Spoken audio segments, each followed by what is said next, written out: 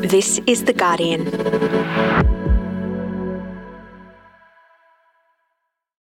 I'm Jane Lee, coming to you from Wurundjeri land, and this is the full story. We're here today because my friend Violet Coco is in prison. Just over a year ago, Violet Coco climbed onto the roof of a parked truck in the middle of the Sydney Harbour Bridge.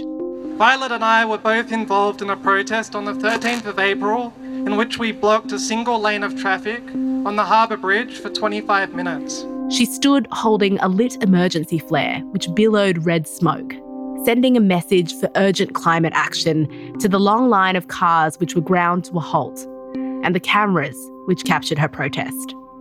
Coco was arrested and pleaded guilty to 7 offences, including obstructing traffic, resisting arrest, and setting off a distress signal that was categorised under the law as an explosive. And then, last week, New South Wales magistrate Alison Hawkins sentenced Coco to 15 months in jail with a non-parole period of 8 months. The magistrate reportedly described Violet's actions as selfish, but Violet's actions were anything but selfish. Their deep desire to protect the community was motivating Violet that day. This sentence raises the stakes for what protesters are risking in New South Wales. And it comes as similar laws threaten the right to peaceful protest in other states around Australia. Free Violet! When do we want it? Now! What do we want? Free Violet! When do we want it? Now! Yeah, what do we want? Free Violet! When do we want it? Today, Environment editor Adam Morton on the criminalisation of climate protesters. It's Thursday, the 8th of December.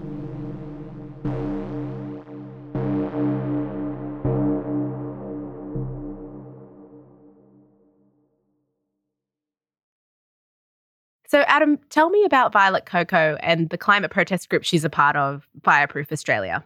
Violet Coco is 32 years old and she's a dedicated climate activist who has been taking her concern about the climate crisis out onto the street and into the public over a long period of time. Originally, she was a member of Extinction Rebellion, but more recently she's been a member of Fireproof Australia, which is a group that really sprung up following the Black Summer bushfires of 2019-20.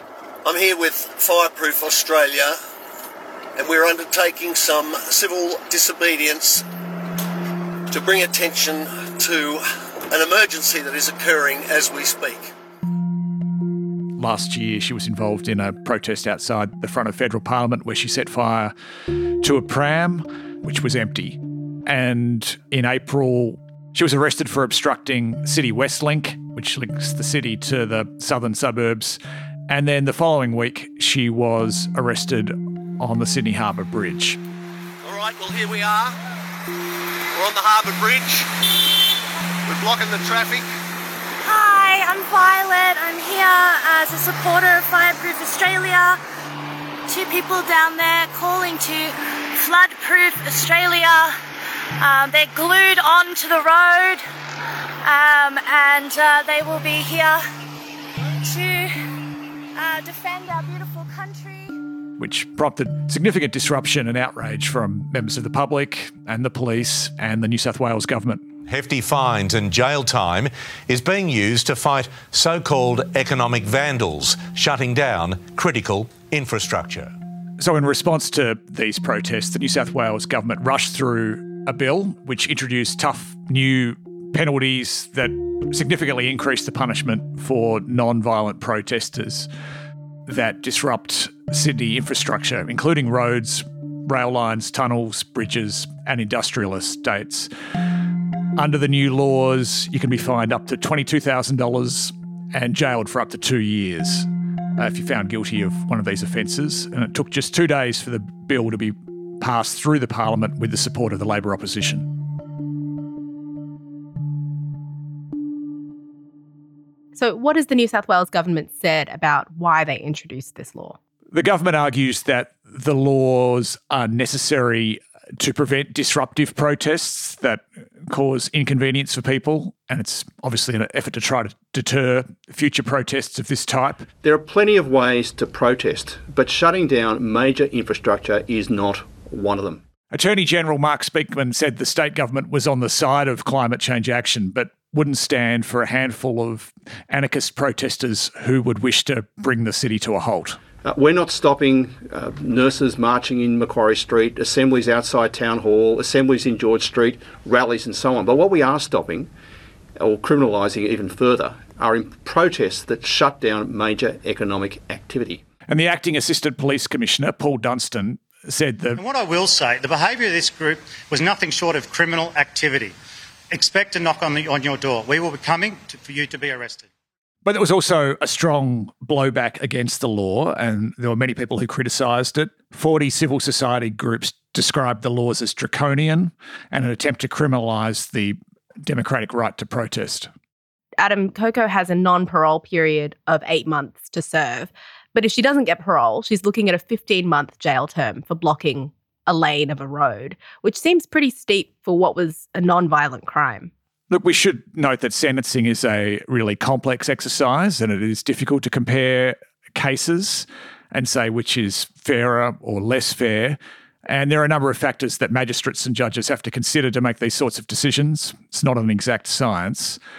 But we can say that this is an unprecedented sentence for this sort of offence. And I think that there's evidence that there are a range of crimes that many people would consider more serious that do not attract that level of jail sentence. And what did the magistrate in this case say about why they were imposing this sentence on Coco? So, according to the reports, the magistrate Alison Hawkins told Coco that she knew what she was doing was illegal and that she knew that she would be arrested and that there would be consequences. She was told that she'd let an entire city suffer due to what the magistrate described as an emotional reaction. She was also accused of engaging in a childish stunt. The magistrate also said that Coco was not a political prisoner, which is something that some people have claimed, but was a criminal who had broken the law. So Coco is the first person to be sentenced to jail time under this new law. But there were also other protesters there that day on the Harbour Bridge. So how does her sentence compare with the kinds of penalties that other protesters are facing right now? Another one of the protesters who was on the bridge at the same time as Coco, a guy named Jay Labalestia, has been before court and he did not get jail time. He glued himself to the road on the same lane that was being blocked by Coco. It was his second conviction under the new laws, and he didn't get jail time for either of them. For the first case, which was relating to an earlier protest, he got a community corrections order. And for this particular protest, he got a more serious intensive corrections order, which gets served in the community. It's not nothing, but it's not jail time. So it's fair to say that Coco's case significantly ups the stakes. Coco was also refused bail, which means she'll have to stay in custody until her appeal happens in March next year. What do you make of that? Look, many were surprised by this, given that it's for a non-violent offence. And a lawyer, Mark Davis, was very strong in his language about the magistrate's decision. He said it was outrageous that Coco was refused bail while she's waiting to launch her appeal, and described it as extraordinary and said it always happens unless you're a violent offender. And that's why Coco's now appealing the decision to keep her in custody until her appeal against the sentence is heard next year. What do we want? Free violence! When do we want it? Now! What do we want? Free violence! There's been a strong reaction from the environment movement more broadly to Coco's sentence. Members of Fireproof Australia and other supporters protested outside New South Wales Parliament on Monday against both her sentence and the laws, which they think are deliberately targeting climate activists. Violet is a force of nature in the climate movement. Therefore, someone for the state to make an example out of. One of the protesters was Jay Labalestia, who I mentioned earlier had taken part in the same action on the Harbour Bridge as Coco. We, as Violet's friends, as activists, as members of the community, we demand a just outcome for Violet and an end to the criminalisation of protest. Give it up for Jay. Thank you, Fireproof. And there has been broader concern raised too by human rights activists and officials both in Australia and overseas, Clement Foulé, who's the UN's Special Rapporteur on the Freedom of Association and Peaceful Assembly, took to Twitter to express alarm at the prison term and bail refusal. He said that peaceful protesters should never be criminalised or imprisoned. But the New South Wales Premier, Dominic Perrottet, wasn't really having any of this on Monday when he weighed into the issue. It's not excessive, and if protesters want to put our way of life at risk, they should have the book thrown at them. He said, when asked at a press conference, that he applauded Coco's sentence, described it as pleasing to see. We want people to be able to protest, but you should do it in a way that doesn't inconvenience people right across New South Wales. And he said it was a warning to others against taking part in protests that inconvenience people.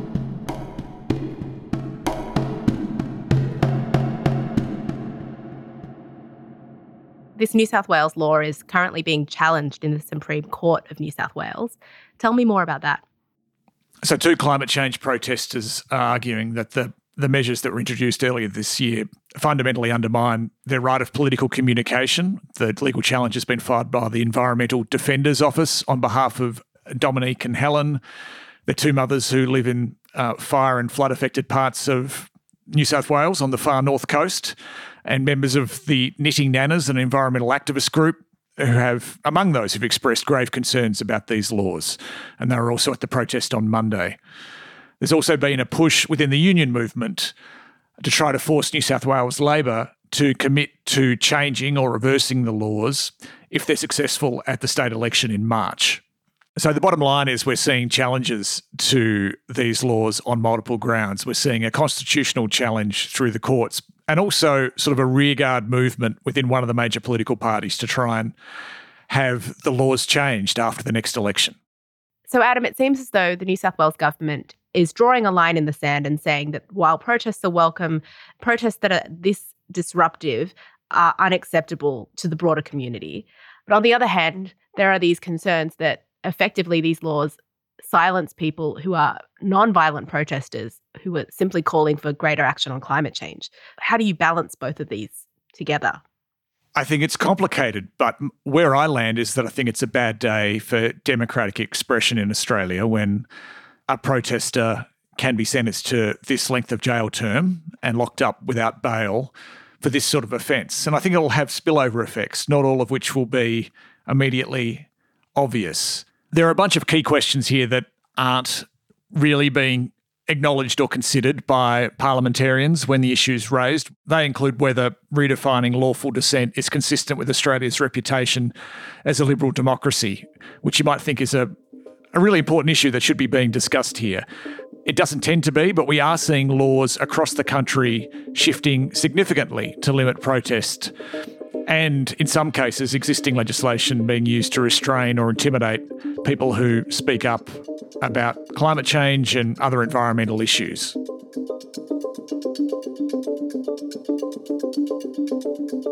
Next, the rise of anti-protest laws in Australia.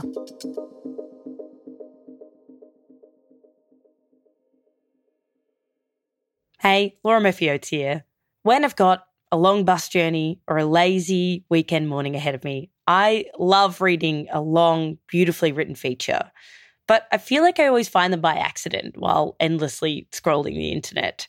If you have the same problem, we've got something for you. It's called 5 Great Reads. It's a newsletter that we're relaunching, and every Saturday morning we'll send 5 immersive Guardian reads from across the world.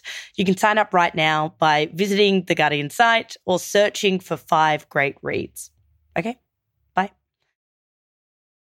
Adam, you mentioned earlier that this New South Wales law is just one example of new anti-protest laws that we're seeing in Australia right now. What else is happening around the country? So in addition to what's happening in New South Wales, we've also seen laws passed in Victoria and Tasmania this year to crack down on protesters. In those 2 states, the changes were specifically targeted at people blockading logging in native forests. Activists say, and I think rightly say, that we're clearly seeing a shift across the country to limit the rights to protest. So are these anti-protest laws around the country actually going to be effective at deterring what governments call disruptive protests? Could they have a chilling effect on them? Look, it's possible. Certainly some people will be deterred by the prospect of going to jail for taking part in a protest. Others won't, though. We'll almost certainly see more protests. As they always do, activists will find creative ways and potentially inconvenient ways for people to make their points heard. One of the things that doesn't get acknowledged in the political debate around this sometimes is that these are highly motivated people who are feeling desperate about what they see with significant evidence behind them as the world's failure and our political leaders' failure and businesses' failure to address the climate crisis. Fireproof Australia are taking some radical steps that would annoy some people, but they're not doing it without actually also thinking about what they believe is necessary to deal with climate change. They're not doing it just for the hell of it. They've got a platform where they argue that a number of steps should be taken in Australia that aren't at the moment to help people respond to inevitable climate change that we're already seeing. They include getting a permanent fleet of air tankers based in Australia to fight bushfires, to have smoke-proof schools, and having an immediate plan to rehome flood and fire survivors. And the case for that seems pretty strong after the year we've seen of the horrendous floods across the country, particularly in Lismore in New South Wales. Now, introducing draconian penalties aren't going to deter them from their arguments and the need to feel like they have to take direct action to get the message across. I think the evidence is out on whether this sort of direct action that inconveniences people that you want to persuade actually works. But that's not going to make it stop, right? We can have that argument, but it will continue. And we can't wish the climate crisis away.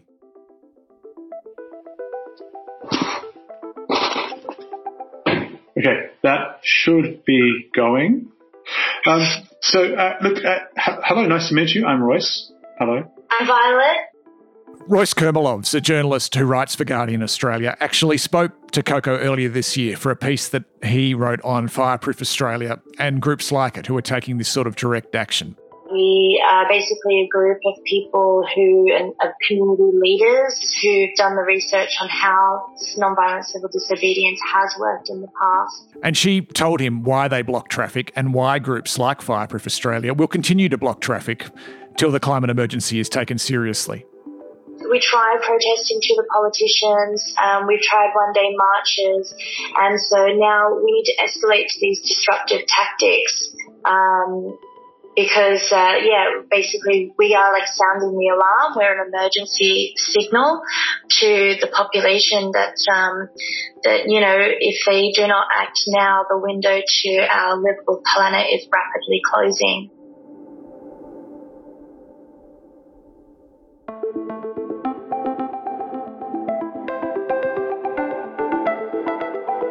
That was Adam Morton, Climate and Environment Editor for Guardian Australia. You can find his column reflecting on Violet Coco's sentence at theguardian.com. It's called Wherever You Stand on Violet Coco, Her Jailing Raises the Stakes for Climate Protest. We'll also post a link to this on the full story page. And if you're worried about Christmas this year, or you're unsure about what to do if you or someone you know gets COVID or another illness, we want you to send your questions in. We'll get an expert to answer. Leave your question and your name and number in our full story voicemail on 02 8076 8550. This episode was produced by Karishma Luthria, Miles Herbert and myself. Sound design and mixing by Joe Koning. Full Story's executive producers are Gabrielle Jackson, Molly Glassy and Laura Murphy-Oates. I'm Jane Lee. Catch you next time.